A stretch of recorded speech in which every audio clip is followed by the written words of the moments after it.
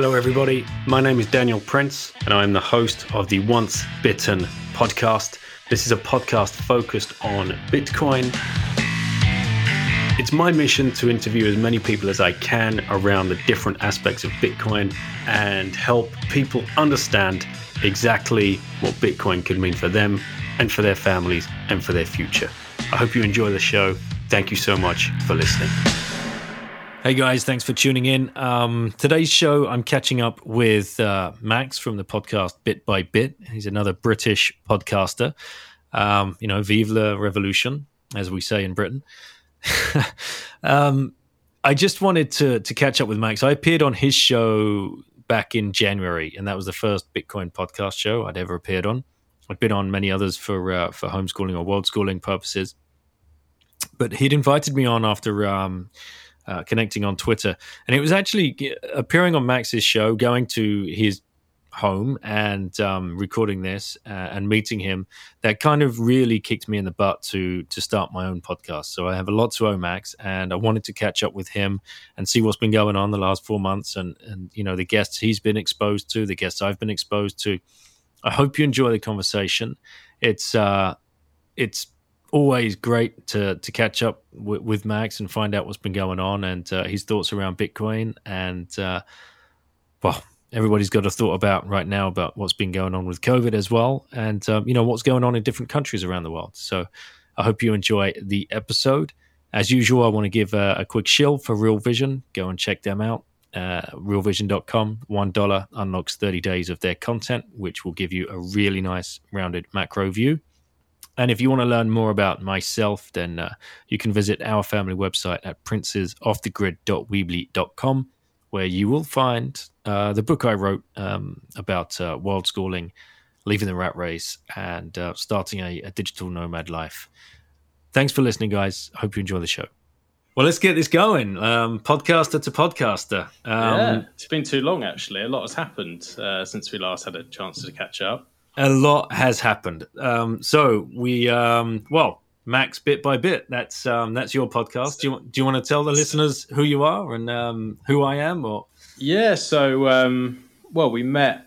When was it? It must have been January. Months ago. January. So it was when I just started my podcast. You were one of the first guests on there, actually, and we started chatting on Twitter. Had very similar views, and then you were in London for, I think you were setting up some sort of, what was it you were doing in London? You were setting up some sort of something business for one of your kids, or I can't remember what it was now. But anyway, You've got it. I was there with one of my kids that was doing an internship. I thought you meant I thought you meant like a very long time ago. I thought you set up a business once. Didn't you? No. I took Caitlin to London and she was working as an intern. Yeah, but I remember you saying that you made up a business somehow. Okay. Listen, stop rambling. You have a question for Max. What was it? Come on, get closer to the mic. It's going to be very technical. I know. I've made notes. Why do you like podcasting? Why do I like podcasting? I love speaking to interesting people and learning from them. And I get to learn for free by doing it. I'm at a chatterbox, so beware. Beware. I've been warned already. Don't invite Lauren onto your show. Okay. Was that a good enough answer? All right, bye-bye. Thank you for the answer. You have to live up to that now. We have to think of good questions. Exactly, mate. We've got to get the questions as good as Lauren's. But it is a valid question, right? We're so many of us are podcasting. How have you found it? How have you found since we last met? How's it gone? Incredible. I don't know. Actually, listening to myself back on a few episodes, I think I'm starting to discover the words I say a lot, and that's one of them. Incredible and wow are like my two most used words. But that is like symbolic of the kind of, like you said, I started this thing because And thanks to you, actually, in being invited onto your show was the kick in the butt that I really needed to start my own show. Because sitting down and speaking with someone about it and seeing how you'd set it up, and like it is a low barrier to entry, right? It is almost zero cost. Yeah. And I was like, what's my excuse? Why am I still procrastinating over this? And you definitely gave me the push I needed. Because when I listened to us talking about it, it's like we weren't rambling.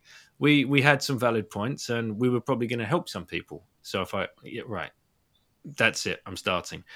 And I cannot believe the people that have been exposed to, have been kind enough to share their time, and are just in it to help and educate others. So yeah, thanks, mate. It's it's brilliant, and that's the whole thing with this is like you want to explain this stuff to other people, and like after speaking to you, I was like, right, this guy's exactly like on the same wavelength, and I'd only just started doing the podcast really like a couple of months before, and I wouldn't have got to speak to people like you and all the other amazing people I've got to chat to, and it's refreshing from normal life. Like it's it's a nice. There's a parts about it that are annoying, like we were just saying before we started recording. The editing's a pain, and some of the organisation and stuff is a pain. But actually sitting down and chatting to the sort of guests that we're chatting to it's just like what I'd like to do with my time. I get to speak to some of the smartest people on the planet with some really interesting views, have a glass of wine, and chat away. It's brilliant. I love it. So, and it seems like the more of us out there sort of talking to people, and the more of us out there reaching out to people, the quicker we make these things happen. So we're all in it together. Do you suffer from any nerves when like some of those like well-respected big guys say, yeah, I'd come on the show, and you're just like, whoa, how did that just happen? And do I even stand up and have the education around their subject to ask them good enough questions? A couple I was a little bit nervous about. A little bit nervous with Pierre Richard, because I really look up to the bloke. Some of his articles have been the best I've ever read. And when I first came into really looking into Bitcoin, he was one of the people where I was like, wow, this guy just gets it. So I wouldn't say nervous. It was just almost more, it was surreal. And then I would say the only other one I've been maybe slightly nervous with was Lop, because I was just like, this guy is very, very technical, ultra like cypherpunk, and so that one I was a little bit nervous. But what I've found is there's no need to be nervous, because they're all just really nice, really down to earth people, and they're very, very respectful and kind and good with their time, and it's brilliant. And I guess you have found that with some of it, because you had some really good ones. I listened to your one recently with Raoul. That was brilliant. You've had some amazing guests on. Have you had any nerves or? Yes. Yeah, it's like thinking, like I said, am I going to be able to stand up and actually, because we're giving them the platform, right? It's the way I see it, it's their show, and we're trying to get their point across if possible. But if I'm asking dumbass questions, then I just can't, So yeah, I do sometimes feel going into it, like, say for example, it was pretty clear I wanted to talk to him about time preference, and so there was no nerves. But Raoul, goodness me, like macro investor. Any market, he knows, not inside out. No one could ever claim to know markets inside out. But, I was thinking, what if he starts talking about bonds? What if he starts talking about fixed income? What if he starts talking about like the deepest depths of gold markets or something? I'm just going to look there like a bit of a, I can speak at a high level about most of those markets, but when he gets deep. So I was a little bit, nervous because it was so early in the show as well. I was a bit nervous that, we might be taking down some rabbit holes, but he was so easy. And of course, because he's been doing Real Vision for 6 years. he knows what it's like, right? Yeah. He knows what it's like to be an interviewer, and he's been in the same. So in the end, he was one of the easiest interviews, and my goodness, what a chat! It was just incredible. Like, you know, his knowledge and his willingness to discuss any topic openly, and what I love about, you know, like his view and his ethos is education, right? It's what it comes down to. Yeah. That's what Real Vision was started for, is to educate. And now, thankfully for many of the people that fell down the rabbit hole because of watching Real Vision, you know, that was one place I can point at. That was the place that started me down the rabbit hole. So yeah, it was an honor. It was great. I picked that one out because I thought that was a particularly good one, because I've listened to a few with him, with other podcasters, and I have to say yours was the best. It really was a really great interview. It was the one I definitely picked out, and it just flowed nicely. And you did get quite deep into the weeds in parts, but it wasn't over-facing. I think there's a fine line with someone like that. Either with someone highly technical, with someone who's very highly technical on the Bitcoin side, or someone who's unbelievably experienced on the financial side. It's a fine line of like, okay, you have to make sure that the majority of your listeners can still understand what's being talked about, but then equally you want to dive deeper and understand more that you don't know yourself, so you want to ask them. So it's that it's that keeping that fine line, and you kept it perfectly. Thank you very much. Very, very kind. Now, what I want to ask you about, what rabbit holes you've been pulled into since, like, being exposed to some of these people. Like, you know, we're already down it, but we find ourselves getting pulled into different little warrens. A few. So the main one I've gone down is, well, there's a couple. The main one I've gone down is setting up my node, doing more of my development, getting more into the weeds with the more technical stuff. I've set up another little Raspberry Pi the other day and put Linux on it, and like now trying to build this privacy phone, and just more getting my hands dirty, because I got to the point where, you know, I think for both of us, we're like, our thesis around Bitcoin is we're pretty damn certain, and yeah, we could be wrong, but it's very rare that I look at anything and it really sways my judgment either way. I don't think I can be more bullish, and nothing is really making me less. So I thought, well, I'd like to dive down this rabbit hole and get more technical, and it's been a challenge. It's been a challenge for sure.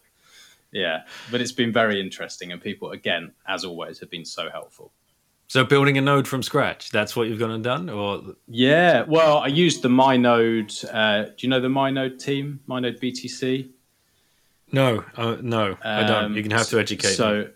Well, so basically, I built the node with parts. So I can send you the list if it's something you're looking to do at some point. So I built it from a Raspberry Pi 4, bought a little SSD, bought a case for it and a fan and all the bits and pieces that you need.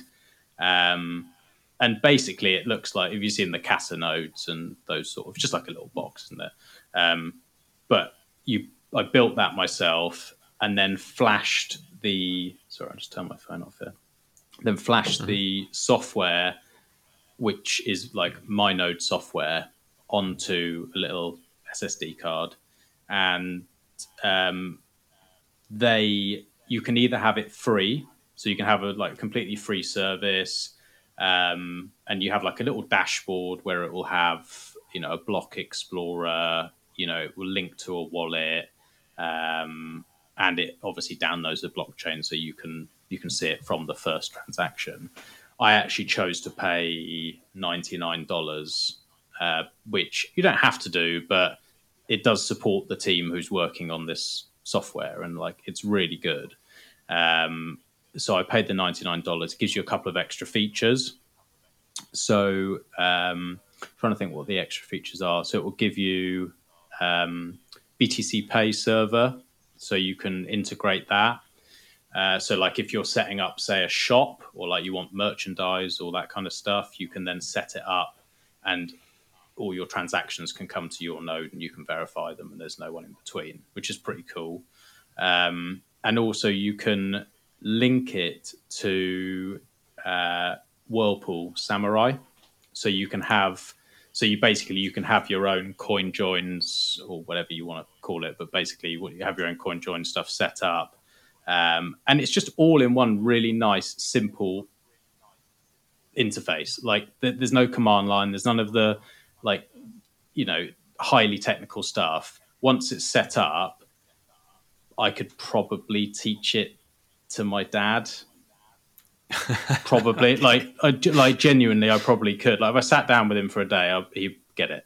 It's easy enough. It's like using an iPhone.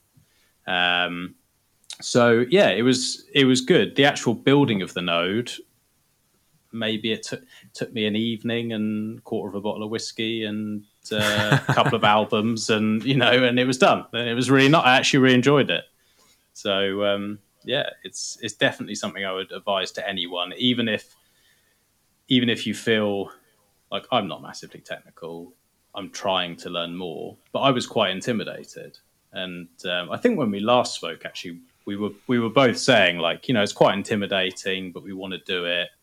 So has it been on your mind at all, or? Yeah, it has.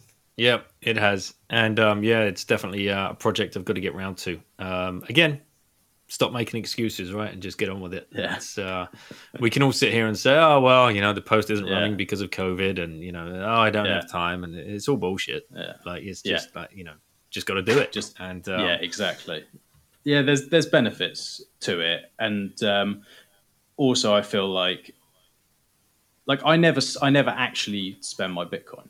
So I don't really probably need to use this thing at the moment until I've got this BTC pay up and that sort of stuff. But one, it is making the network more secure and more decentralized. And, like we said again on the last episode, this isn't just about the money. This is about actually making change. This is about actually there being a chance for a real revolution without violence, but actually taking back power. And if I've got to spend one evening and I don't know what it cost me, 200 quid, to help make sure that happens, then yeah, I'm going to be doing that. Yeah, for sure. And yeah, that's my next journey. I think my next project. I've been awesome. Focusing my my efforts on learning more about Austrian economics. So I signed up for Save's courses. So I'm already halfway through the second one, and yeah, it's great. You have a lecture on a Monday, just via Zoom. You all click into Zoom at like 5 p.m. French time on a Monday, and he delivers like an hour-long lecture about certain different topics around Austrian economics and the different like personas in that field, whether it's Mises or Rothbard. And I haven't read any of these books, but I've not been exposed to this before. Audio books. It gets you through it. Yeah. And then on a Thursday, we have like this. There's, I don't know, 20 to 30 of us on a Zoom call, and he goes through the questions that people have emailed off to him, and then we have open discussions. We pick his brain, and yeah, like wow, like you get dragged down all kinds of different thought patterns, and it's really good. I can really recommend it. How many of you are on the course?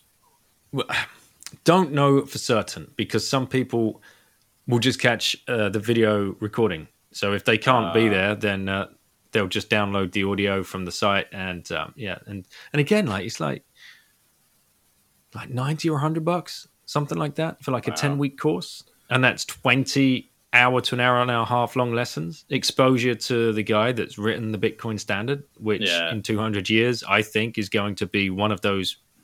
It could well be the Mises of our time, right? It's madness. Yeah. So such a small investment to really like power up your knowledge. It's an absolute no-brainer.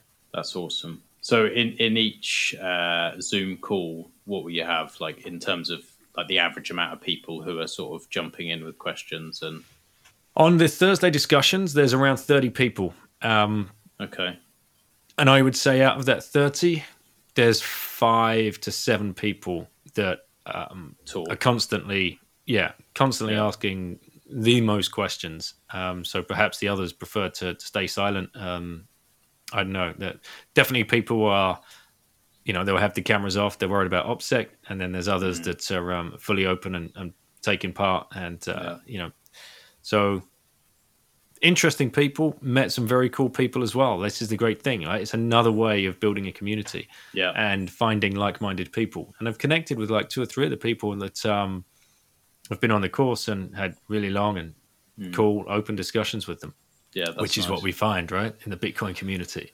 It is weird. You could be the furthest left kind of political ideal. You could be the furthest right political ideal. You could be, some kind of religious nut in whatever religion, and you could be a complete and total atheist. But you start talking about Bitcoin, level playing field. Yeah, it's mad. It is weird. I think a lot of it comes down to is like there seems to be a common theme with Bitcoin. It's like you say, it doesn't matter what political side they're on, or if they just literally at the point they don't care about politics at all, or whatever their other views are. But most Bitcoiners, or the ones that I've met, they seem to take responsibility for their own actions, and they tend not to be lazy. And they're 2 things that, like, if you have that common ground of like they're not lazy and they're responsible for themselves, and generally then because of that it makes them respectful for others because they know what hard work is and they know what goes into things, then generally they're pretty decent people.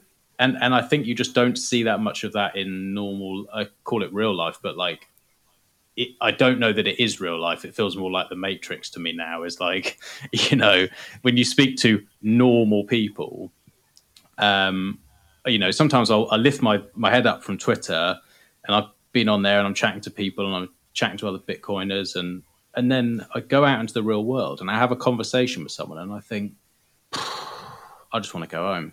I can't deal with this. Because they're so different.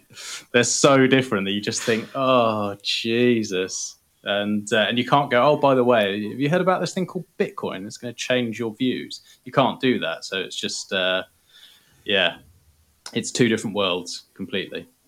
And since you've started the podcast, do you get, I remember talking to you about this back in January, slowly, very, very slowly, some of your friends were kind of coming around to the idea. Has that trend kept up, or are you still finding it difficult to get across to people like, please have a look at this thing? No, I just can't be bothered anymore. I just because now I get to, I'm having this conversation with you. I get to chat about Bitcoin. I enjoy it. And then it's like my fix. It's not constantly on my brain because I get to chat to people about what's interesting. And if I have a conversation with a normal person, 99.9% of the time, they don't care. They won't understand it anyway. I can't explain it to them in 10 minutes, let alone 2-3 weeks if they actually wanted to really learn, to really understand it. I'm not going to learn anything from them. They're not going to thank me anyway. So, it will find them when it finds them. And sadly, I've come to the conclusion that when things become terrible for them, they'll find it. And if they don't want to do the work themselves, so be it.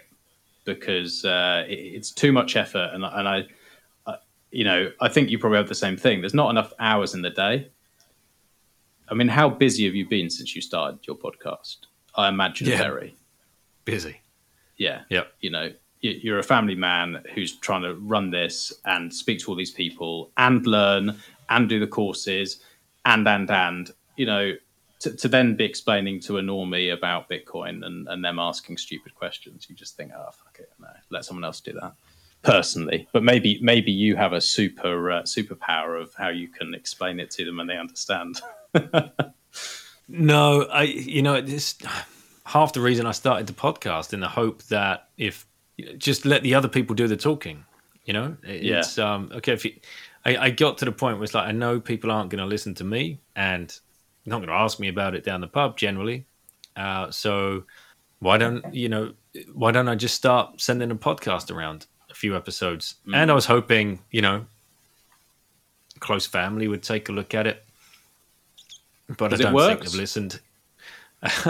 Definitely for friends. Yeah, I've got a handful of friends that now are like, well down the rabbit hole for sure. Oh, really? Oh, yeah. Awesome. And it's strange, right? A different style of podcast will unlock a different person's mind. It's whatever that resonates with them.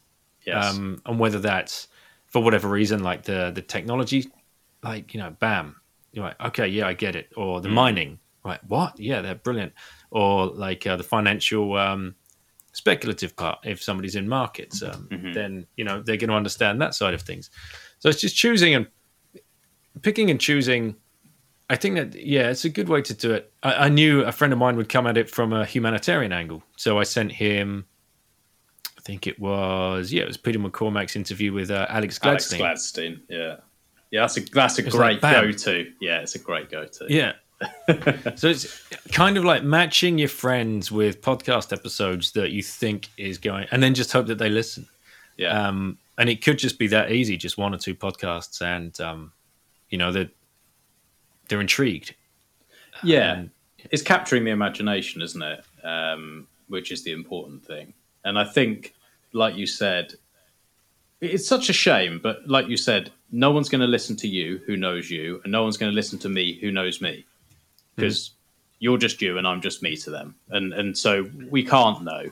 But once you get someone on who is an expert in their specific field, and it's one that they can have their appeal to authority. It's like, oh, okay, well, this is a hedge fund manager, or this is a such and such, and they've worked for such and such company or fund. Then they will listen, and they can say the exact same thing as you've said, but it definitely helps having the guests on and being able to push it. But my friends and family will not listen to my show.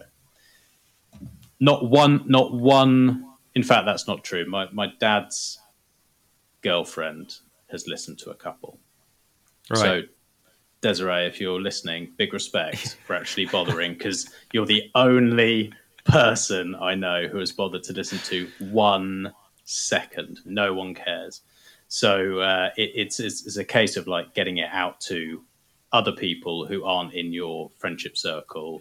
And then maybe, like you say, like maybe send one of Peter McCormack's, or send one of, Tales from the Crypt, or send one of those sort of ones. And maybe they listen to that. I think that's probably a better tactic. But I'm sure. Impressed you've got some people in. I'm very impressed. Yeah, it's it's cool, mate. When you get those texts, right? What do I do now? And, where should I sign up? Where should I go? What do I do now? It's just slowly leading further into the rabbit hole, which we're all in. Yeah. And there's room for many more. What's been the demographic of those people? Like, are they sort of younger, older, been in markets, just normies? Like, what's the who's it at home with? One has been family guy, loves markets, trades for himself, and sees it from that angle. One the other day just blew me out the water. It was the lady that edited my book way back like 2 years ago, and I just sent her. She contacted me about something. I was putting her in touch with someone, and she said, "Oh, what projects are you working on?" So I just sent her a link. One link to one thing that I knew she would be interested in, because I had a homeschool couple come on who are Bitcoining and homeschooling. Yeah. And she's written her own book about world schooling, and it hit home immediately. I got a text back from her within 3 or 4 hours. how do I start buying this? Really? Wow. Yeah, it was like, bam. That's awesome. Right. And so she was in the US. It's like, right, get onto Swan, start dollar cost averaging. Yeah. Because that is going to be the lowest barrier to entry.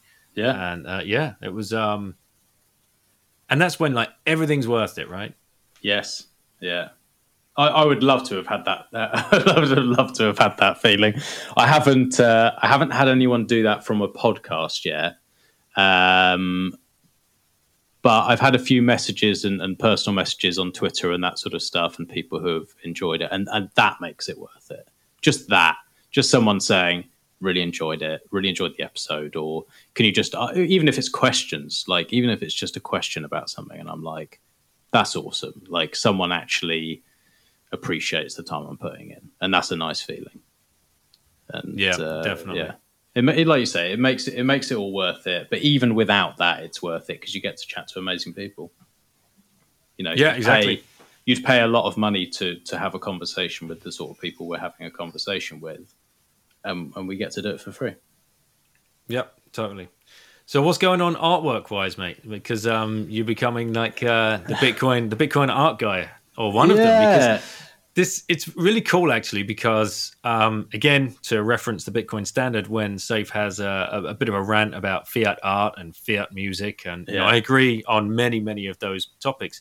What I'm seeing coming out of the Bitcoin space, those people that are creatives, have fallen in the rabbit hole, are like creating some amazing pieces of art, which takes not just hours, but weeks. Could you speak to that? Yeah, I can and I can't actually, because weirdly, since I really fell down the rabbit hole, I haven't stepped foot in my studio. That's not true. I spent 1 week where I just felt like I needed a break from everything else. Like it just sometimes it just like, I really want to get in the studio, clear my head. And so I've done 2 Bitcoin related paintings. One of the Genesis block, and I've done one from when all that hodl nor stuff was going on with CSW and all of that. And I really I liked to see that everyone was chipping in and helping, and that really was the first time that I saw that kind of, I don't know whether to say I guess it is community feel of like, we're all in this together. We all, you know, generally have the same sort of goals. And the fact that everyone was chipping in, it really inspired me. So I did a painting for that as well. But they're not up for sale. They're mine. So I haven't actually painted anything for sale for a year and a half. Really? Yeah, I haven't done anything. I have a load of work anyway, because I have stuff up in the house, and I have, there's a private hospital near where I live, really nice private hospital. And they asked if they can have some artwork. And I was like, well, actually, because I don't have time to be going to any art shows or doing anything like that, you can have it on your walls. And it's just sat there since, because I'm too fascinated with what's going on in Bitcoin that I struggling to get the time away. But once I have my BTC pay server set up, my plan is I will sell my art. I will sell it only for Bitcoin.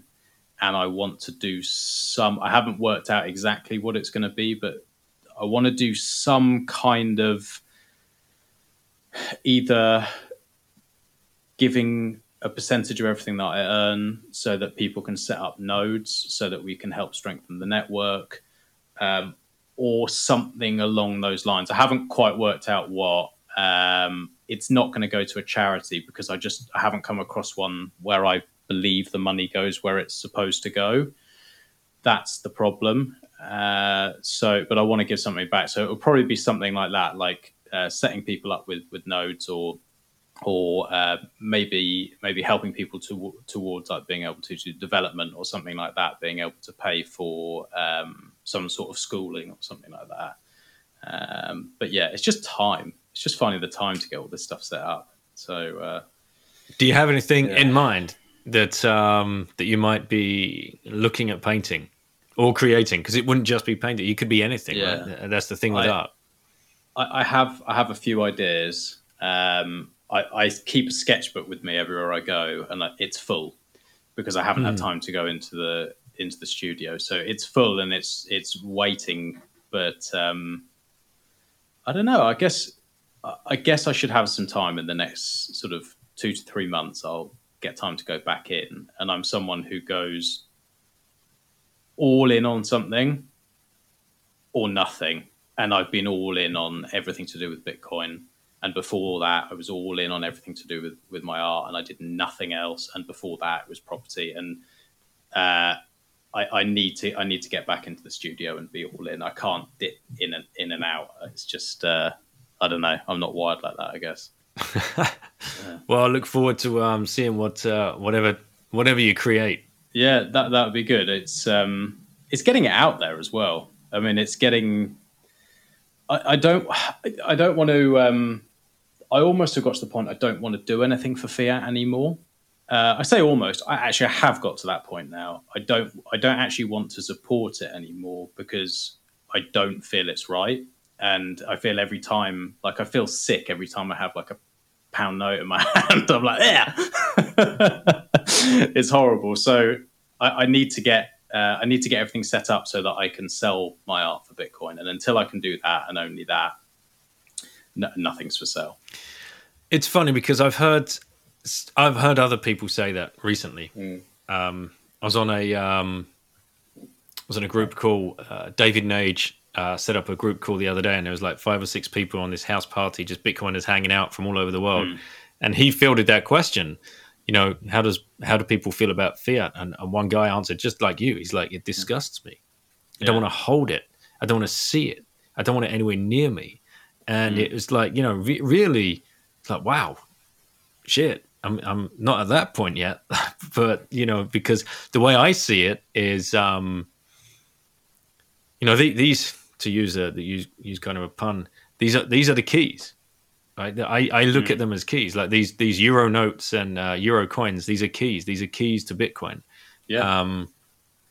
I'm trying to teach my kids that as much as possible. And I had a great guest on the other day, Scott Sibley, who has created this really cool looking card game to play, family fun. And this is going to be a game changer, I hope, in educating kids through play, like really, really easy, simple way. I think I might have seen it. It's a Bitcoin related game, isn't it? Yeah, it's called Shamory.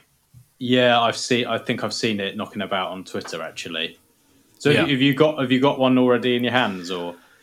No, he's post production right now, so you can pre-order. But of course, with the shutdown everywhere, like the manufacturing that he had all lined up is out of biz right now. So he's it's a bummer because he has the product, he had the idea, he's created the product, he has the product, he had everything, all the dominoes were set to fall, and now bam, nothing. It's all stopped. But he is taking pre-orders. And the next problem was because he's based in the US and I wanted it shipped to Europe. The post was the same amount as the actual card game itself. Yeah. So we've got to do some work around that. But I can't wait to get my hands on it. And definitely check it out. There's a demo on YouTube. It's going to be, one of those great little presents that you can just hand around people. Yeah. Especially friends and family, or invite people to sit down, like drinking games, because just a bunch of adults could play as well. Yeah, and we need to actually need to be off this lockdown so that we can have contact again. Let's go down that rabbit hole, lockdown rabbit hole. And first of all, actually, I got a question. Did you see? I don't know whether you follow too closely the news. I tend to steer well clear of it. That's wise, yeah. Carol Cadwallader came across my. I follow her because of she's done a lot of work for The Guardian around privacy and like. I'm not actually aware Facebook. of it. I haven't actually read any of her stuff. But the same. Zero mainstream. We don't even turn the TV on. There's nothing comes on. My van, The radio doesn't work properly. I have one CD in there, so I don't get exposed to any of it. So, but yeah, so she's a privacy advocate for the Guardian. Yeah, basically called out Cambridge Analytica, Facebook, and really delves into what's going on right now with this Dominic Cummings character that seems to be, the master of the puppet that is Boris. And the Guardian outed yesterday that apparently Dominic Cummings is sitting on this scientific COVID board and, pulling all of that narrative. And it's like, oh man, really? Like, this is now all a bit more understandable of the narrative and how we're all locked up in our homes. Well, especially in the UK. I just wanted to get your thoughts around that, and if you could help the listeners understand what is going on in the UK. It's a weird one. There's a lot of fear. Perfect for governments, right? This is the thing.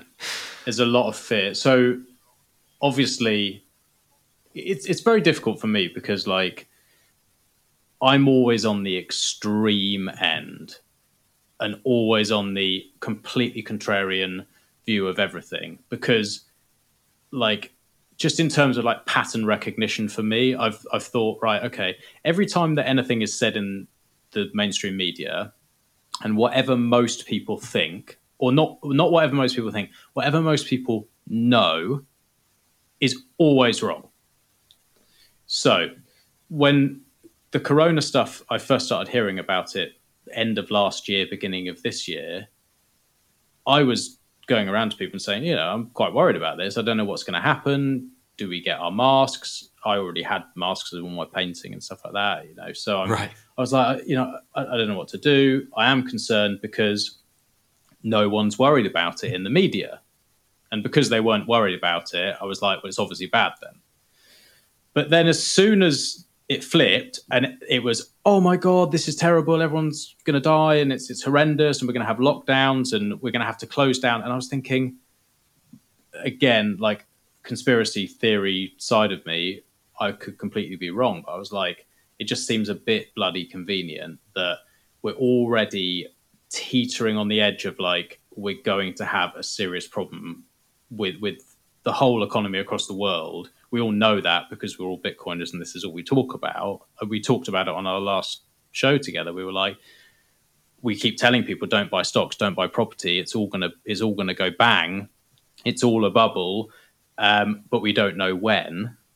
And then this happened, and it just felt like a very convenient way to shut everything down and blame something else. So because I'm so much on that extreme side, it's difficult for really me to know what other people are feeling, but all I can see is fear. People from my family and friends are texting me things about how brilliant it is that we're going to have this tracking system where it's going to be on everyone's phone and you download an application and you can see who's been near you, who might have been infected with COVID. And it's brilliant. So to me, that's the most disgusting thing I've ever heard. And it makes me want to slap that person. But they're my friends and family. So, I just ignore the text because there's no point in saying, well, don't be an idiot. They're going to take away your freedom. They're just blaming this whole thing on, they're going to blame the collapse of the economy on this, which is going to happen anyway. And they're going to take away your freedoms, print a load of money, give it to their friends, fuck you over again. Excuse my language. I don't know whether we can swear on your show. Sorry. Go for it. Yeah, okay, fine. Take away your freedoms. And they're just going to accept it and then be thankful for it. So I don't know how to feel. I've just lived my life exactly as I've always lived my life. I'll never be having a chip. I'll never be having an app, and I'll never be having an injection to save me from a disease that more people die of hunger in 6 days than have from this in 4 months? 25,000 people a day die from hunger. 150,000 people have died since the beginning of COVID. I feel sorry for those people. It's very sad, but perspective, you know, do they close down the whole economy because 10,000 children die a day? No, they don't give a shit. So why are we caring? And I also have the opinion that there are young working families who can't afford to not work. It doesn't affect them. It affects people who are either overweight, over 60, overweight, or have underlying health problems. If you're one of those person, in my opinion, maybe they should be the ones who are tested. They should be the ones who are self-isolating. If you're going to print a load of money anyway, give them the money, say, don't go out because you're actually at risk, and let everyone else get on with it because we're not at risk. There's my rant. I'm going to really upset people, but that's how I feel. How do you feel about the whole situation? Yeah, it's been... I've been from one extreme to the other. When it first came out, when would we first really start hearing about it? Probably February, early Feb. I was just like, yeah, whatever. It's another SARS. You know, I was in Singapore. We were living in Singapore through SARS. Seen it, been there, done that, whatever. And, you know, list got the T-shirt. Right? Ebola. Swine flu. Yeah, swine flu, bird flu. I mean, Christ, we go all the way back to the 80s. I mean, were you around for mad cow's disease? Did you skip that? I was. No, I was around. I didn't get the T-shirt, but I was around. Right. Yeah. So mad cow's disease, like, you know, was that just a British thing? Because the reason I ask, we were living in Singapore. This would have been early 2000s, and like they were having a blood drive, and my wife and I were going to go down and give blood. We both have the same blood, and you know, it's one of the rarer types. It's like, right, yeah, just go and just give back. Yeah, turned away at the door. You're British. Sorry, don't want your blood. You're like, what? That's a bit you weird. are in France though. No, this was in okay. this was when we were in Singapore. We're like, that's a bit weird. Yeah. And you know, the rationale, the reason for that was because we'd been exposed to mad cow's disease as kids, like in the 80s. You're like, really? What? Wow. Like, really? That is still a thing. You know, I think if you look into it, giving blood abroad as a British person, unless it's in like your real true life and death situations, is very much like on a no list. Interesting. And I'm like, that's nuts. That's nuts to think that is so. You know, it's back to the COVID thing. Yeah, I was telling friends and family, this is going to pass. Just forget it. You know, don't worry about it. Then, you know, it all started kicking off, and especially here, you know, Italy locking down. It's like, wow, that's a bit weird. And then Spain and France, you know, being in France, you know, they're two border countries. And France was just carrying on about its daily life. And then all of a sudden, you know, it was pretty like, bam, okay, we're locking down. And it's like, all right, let's take this seriously then. And just self-isolate. For us, it's not a problem. We're lucky. We're you know, we're a big family, but we've got space. We've got a garden. We're pretty rural. We're not overcrowded, so it's not affecting us. We're not stuck in an apartment or you know, like in an overcrowded city where if you step outside, then you're going to have people pointing at you and shaming you and all of that. We don't have that problem. So for us, it's really not affected us. But what I see going on around the rest of the world is just like crazy. And to your point, like the draconian measures are very, very worrying because they're going to get addicted to this fear that they've created. And you know what I mean when I say they. And they could open it all up again and then shut it down 2 or 3 weeks later with a scare and just whether or not it's real, because they know they can push this button now. They know they can push a button and everyone goes running back to their homes. That's that. Yeah. And if I think about what's happened here in France over the last 9 months, we all saw the pictures of the Gilets jaunes in Paris, rioting and picketing when Macron was trying to change the retirement age and whatever else, and hike up taxes on fuel. People get to the streets here. Yeah. Now, they've got an easy button. They can just push the COVID button whenever they want, if they ever feel an uprising. So I think they're milking the fear. It's non-essential as well, protesting. It's non-essential activity. So if you just break it down and just think of that, what they're saying is, we will tell you when you can work and can't work. We will tell you when you can leave and you can't leave your house. And we will tell you if anything you're doing is or is not essential. And that includes protesting against our thoughts. That just there, and no one's breaking this down and thinking about it, and no normal people are thinking about it. But what they're basically saying is, you're our little bitch. And there's no messing around now. It's we own you. Yeah. They're not even pretending anymore. No, we own everything you do, what you do for earning your money, what you choose to protest about, everything, and we want to track you. And that is and we're going to send out a check and furlough your mortgage payments for 3 months. Thank us. Yeah.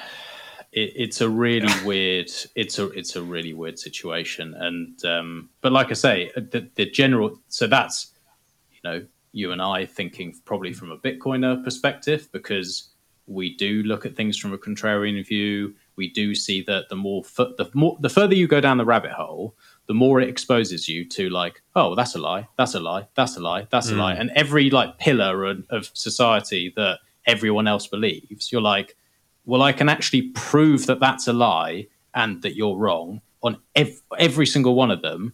So you will then assume this is also a lie, and it's all to further a certain goal for a certain group of people. So it is hard to get into the mindset of everyone else, but I feel sad because I see people very, very scared, and they're really worried. And they're either worried about their health, or they're genuinely worried about, can I continue to live? How am I going to pay for things? A lot of the people who are, let's say, more well-off people, it's not really affecting them too much. They're getting money anyway, even though they're not working. It's effectively a holiday. The bigger businesses are getting bailed out. Most of these people have got some form of savings. The likelihood is that, although it is ridiculous, the likelihood is that over time, the assets that they have are going to go up in value anyway, because there's all this money sloshing around, and we'll get into that a bit later about where we think it's going to go, but it will go into normal assets as well, not just Bitcoin. So they're fine. But the people at the bottom who are self-employed, or one parent working because they can't afford childcare, and the other one is self-employed, they get nothing, and they're told you can't you can't go and work. So those people really, as always, just get the shit end of the stick. As always, it's always the same. It's always the people who need it most who get the least, and it's always the people who don't need anything who get it all. Mm-hmm. Maybe. Could it be different this time? And coming back to what you were saying earlier, you've got to feel pain before you fall down the rabbit hole. So could this be the point? Could this be the turning point? Could this be the decade that it gets turned on its head, that the have-nots, it's a horrible term, but you know what I mean? That those people that truly are struggling and are going to truly feel the pinch, are they going to, once they get introduced to this type of thing, what do you mean? What once they see it on mainstream media, once they see it on the news, what is this thing? What is this thing? What this Bitcoin thing? How is that £20,000 now? How is that £25,000 now? How is that 30,000? Is there a podcast on this? Is there a book on this? Is there an article on this? What do any of my friends know about this? What is it? And Because it won't be too late. And this is what I want to stress. It won't be too late. Price does not matter. It will not be too late. I completely agree. And like you were saying, I think it almost is our job or our duty to help these people, because, trying to boil that message down and have enough podcasts and enough of us out there and enough articles and enough people just sounding the drum, because one of the podcasts or one of the books or one bit of information or a meme or something will get into someone's head when they've already felt that pain. That's the optimistic side of me. The pessimistic side of me thinks we've got 1 or 2 more cycles of pain. They've got to really rinse out every last drop of blood out of everyone. And they control the narrative. And the average person, and again, like, I don't think haves and have-nots is a bad term, because it's the truth. It's like some people have and some people really have not. And not just have not assets or the rest of it. It's like opportunity, time. Like you were saying with SAFE, you're talking about time preference, and like, it's all well and good in theory, but there are people who have zero savings. They earn literally enough or not even enough to put a roof over their head and feed themselves. They have one problem, one issue, the tiniest thing, a boiler goes wrong, or there's a leak or anything, and they are in so much trouble and they're having to borrow. Those people, they're the ones who really need this. And they can just put 10p a week in. Mm-hmm. They can just, it is possible, or earn just, a tiny little side hustle selling, I don't know, some some little £5 thing that they can make, homemade cards or something like that, and they can sell them for sats or a service or whatever it is. They're the people who need it. But it's how do you get them to have the time to look into this stuff and understand it? How do you get that message across? Because it's hard. Like, you can't just say, oh, right, magically, wow, there you are. You understand Austrian economics. There you are. You understand our current financial system and how corrupt it is. There you are. You understand how politics really works. There you are. You understand how media works. You can't, that's what money is. They don't know. So perversely, I think human beings are we're wired to understand Austrian economics. It's just basic. True. Yeah, that's true.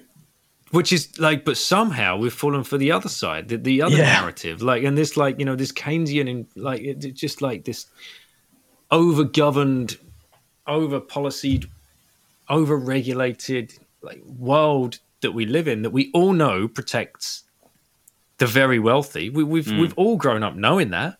We've all grown up knowing billionaires live offshore somewhere. Mm-hmm. And it's not the billionaires that live offshore that are the problem. It's like, who put those loopholes in the system? Yeah. That's the question. And where did that come from? But at heart, we all understand supply and demand. It's just in us. It's like part of our fiber. And, but, in talking about controlling the narrative, I want to touch on what happened with, and I know Knut's been on your show, Knut Svanholm's. He's a great guy. I really enjoyed chatting with him. He's really funny. He's excellent. And, he released his new book. Yes. Well, he tried to release it, but Amazon shut it down because it had the word COVID-19 in it. How dare in the blurb. How dare he? What the hell is going on? What, I mean, but the sentence along the lines, what was, this book was written just before the pandemic of COVID-19, but I still think a lot of the material stands up, and yet it was not a negative thing. It was just like a quick, no, not allowed. Amazon won't allow it. You have to remove the word.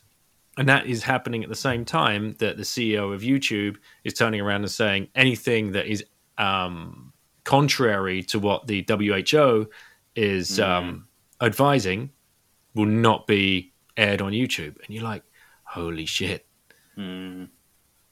Yeah, it's a weird time, and it isn't a weird time because it's all stuff we've talked about for forever. Mm-hmm. It's just like being accelerated now. So I guess we can look at it as in two ways. It's like obviously ridiculous. Newt's last book. I haven't read the new one yet. I tend to try and do audiobooks just because I can then do two things at once. It's just again time. But I'm really looking forward to listening to it. And I'm really sad that happened to him. But at the same time, it does raise awareness. It does make people realize, hold on a minute. This guy has just said COVID-19. That's what he said. Like, but he can't sell his book because he said that. Even normal people will go, that's weird. I wonder why. I wonder why they've done that, because that's not really something that you would normally stop someone from selling a book for. Or the same, like you're saying on YouTube, one of the guys, do you know BTC Sessions? Yes, I do. Yes. Yeah. So the same thing happened to him. Like all his videos and all his content all got blocked. And like, I just had someone on my show and they were like, oh yeah, I'd like to set up a node as well. And I was like, well, look, check out this video. It really helped me. This guy's awesome. Like I think he's been going for about 4 years, really breaks it down, doesn't go like too over the top. And it's just really, really helpful. He got taken off. No one knows why. Pretty much just, there was a culling of just like load of Bitcoiners who all just got taken off. And again, like, I was really upset that it happened. He's now found a workaround, and it looks like he's trying to like get away from YouTube and try and find other alternatives. And maybe it is just that. Maybe we just have to accept that like there is so much corruption in government, in our money, within these big institutions that maybe you can't actually fight them. You can't actually try and say, oh, can you change the rules? Can you actually make an exemption or an exception? And we don't agree with what you're doing. Maybe we just have to say, well, we'll do our own thing. We've had enough. We'll do our own thing. And I think that's when things really change, is where we say, well, no thanks, YouTube. We'd rather find something else. Eventually I see it happening with Twitter as well. That the service that you get, the actual idea behind it is absolutely world changing. It's amazing. But to have, everything to do with Bitcoin is about taking out these middlemen, and these are the middlemen. And, try arguing with Amazon or try arguing with YouTube. Good luck. I don't see a way you win that other than just taking away their business. We take away their money. We take away the control of their money through Bitcoin. We take away their control of the narrative by not letting them have these huge corporations that control everything. You decentralize all that out. Like maybe we're 10 years away from it, but I think we have to think about it. We have to try and get out from under them. Maybe Jack is already building a new platform, a new Twitter, just for 100%. A completely decentralized one. Why wouldn't he? Yeah, it's interesting. 100%. Have you watched his interviews? Within the last sort of year and a half, he's done. No. So he did one with Marty, and he did another one that I watched with Joe Rogan. Obviously, the one with Marty is very much about Bitcoin. But the one with Joe Rogan, he slipped it in there and was talking about, how things were back in the day with Twitter and how it was an open protocol and how it all started. And, that he was, without saying it, he was pretty much saying, I don't like censorship and I don't like regulation. And I think these things should be open. And also that Bitcoin will be the native currency to the internet. So I'd be shocked if he isn't sort of doing something in the background. Well, let's hope so. Right, mate, how should we close this out? Because we've been going already just over an hour. So wow. Yeah. I don't know. I guess if you can tell me if there's any other rabbit holes you have gone down since we last spoke as well, because we obviously talked about the technical side with the nodes and things, and I know you've been doing Safe's course, but is there anything else that has grabbed your attention?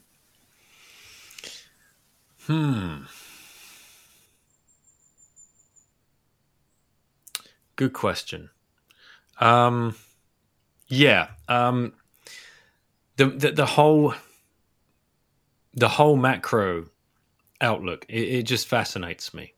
And I just did an interview this morning with an ex colleague and client of mine who's like a 25 plus year biodiesel, grain, oil options trader. And, you know, he's still based in Singapore, which is a huge base for the oil and gas industry. And obviously what happened last week with the price of oil closing at negative $37 a barrel. That was so weird.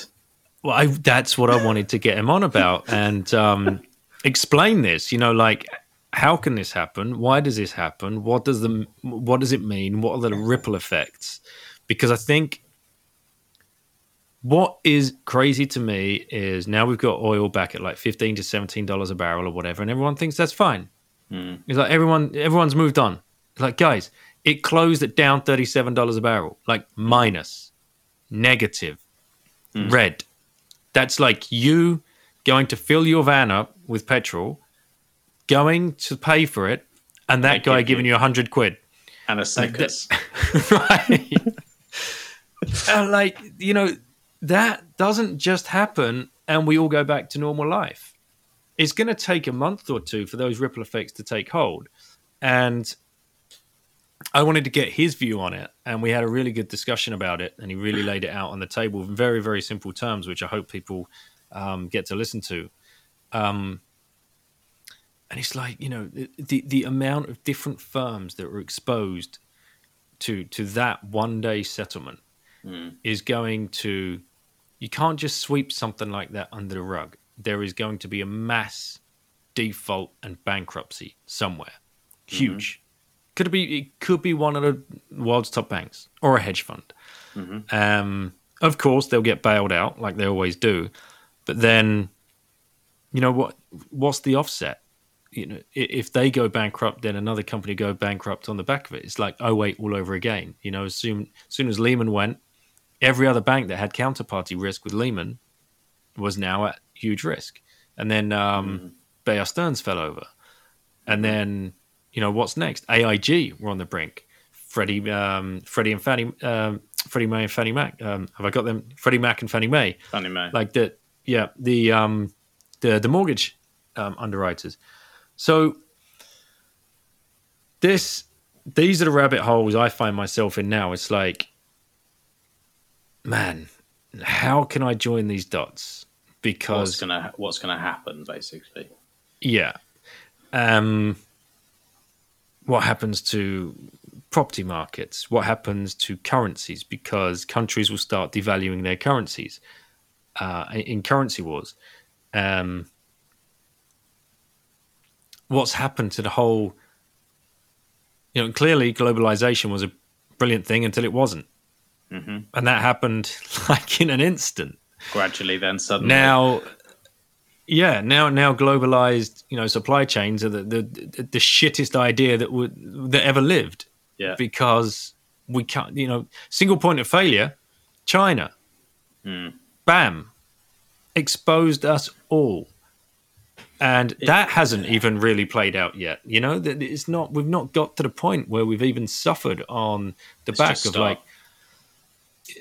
you know, none of us we haven't gone begging for food yet. We can still go and get whatever we need. You might have to queue up at the supermarket. The toilet roll thing was just a joke. Yeah. But, you know, we've still got gasoline pumping out. Like, you know, all of our daily lives, we're still going around as if this whole breakdown in the global supply chain hasn't affected us. How is that possible? And at what point does that hit? It's really weird, but it does a couple of things. So, like, just before we close out, I would say that when you said oil went negative, how does that make sense?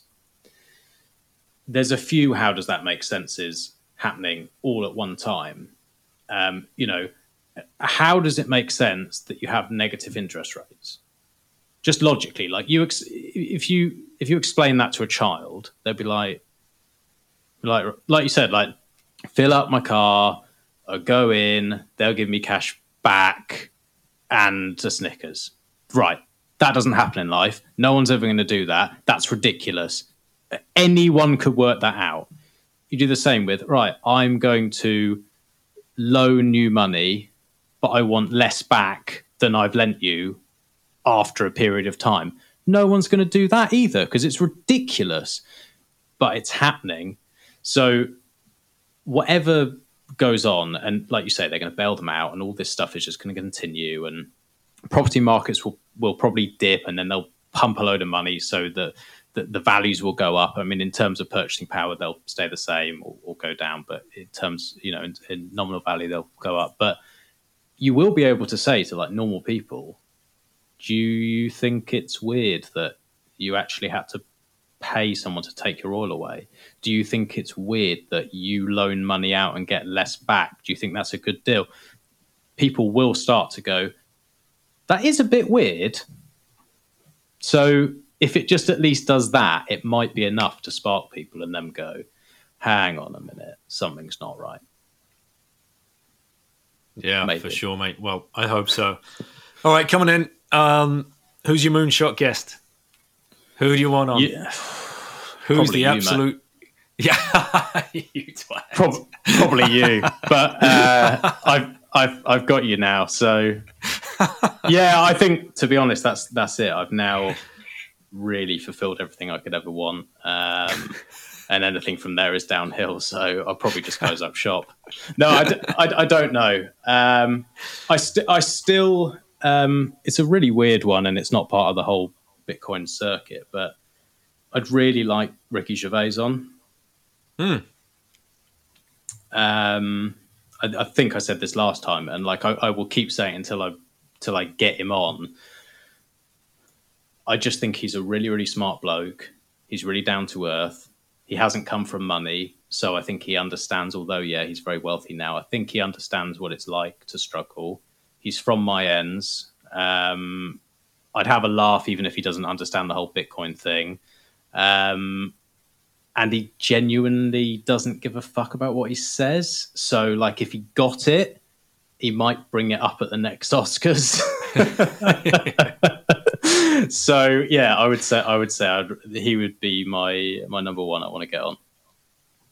Excellent. What about yourself? Choice. I know it's your question, but what about yourself? Is there anyone that you're like really sort of hoping for? I mean, you've had some amazing guests on recently, but yeah, I always try and think about like the real left fielders, and I was talking to John Vallis and Kayvan Devani about this the other night, and they like John went for the Dalai Lama, Kayvan went for Putin, and I went. Yeah, it's like you couldn't get more. He's a hodler. He's a hodler. Oh yeah, for sure. Putin is hodling. He's stacking sats. And I chose Elon because I can't believe he doesn't get it. I just can't believe that he doesn't. You know, he does. He has to. Has to. So yeah, I'll put some more thought into it, and because it's the kind of question I ask at the end of every show, and Joe Rogan is by far and away like the most picked, and it's because of his audience. He's had Andreas on already, and like he's exposed to this stuff, but it doesn't seem like it's really clicked with him. Or maybe it has, and he's just got really good OPSEC. Right.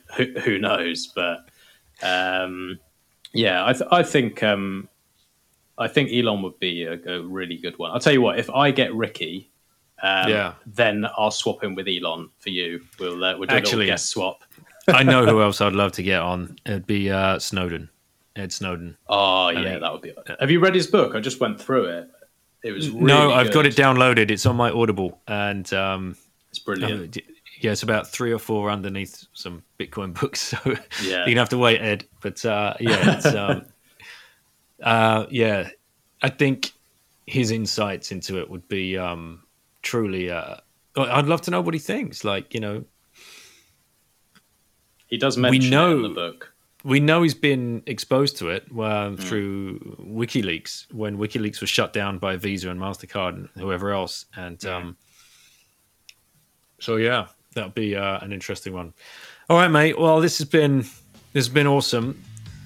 Great to catch up over a few, your glasses of wine to my few beers. And thanks again, mate.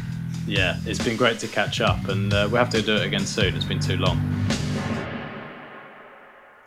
Thank you for listening, guys, and thanks again to Max for giving up the time to sit down, have a few glasses of red, and talk about how podcasting has affected the both of us over the last 3 to 4 months. Well, he's been running his for a little bit longer, maybe 5 or 6 months. Myself, just around probably about the 12-week mark now. And I mean, as you heard us discuss there, we've been absolutely blown away by the people that we've been exposed to and had the privilege and honor to interact with, and the kind of lasting impressions it's had on us and shaping our thinking.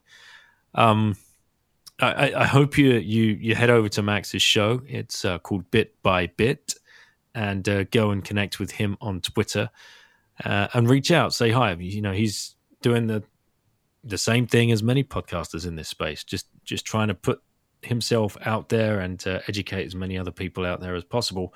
Really interesting what he was talking about the nodes. After recording, we decided we'll have to put together some kind of show where he walks me through how to build one of these things, and in a really hopefully dumb and simple way, so that anybody else out there that might be thinking about doing this might be able to tune in. Perhaps we'll do a video of some sort. But all at the planning stages right now. Thanks again, everybody, for listening. Thanks for being part of this journey. Any like or shill or share that you send out to your followers or your family or friends goes a long way to help spread the word, spread the education. So huge thanks. Take care, guys. Thank you for listening, and look forward to the next show.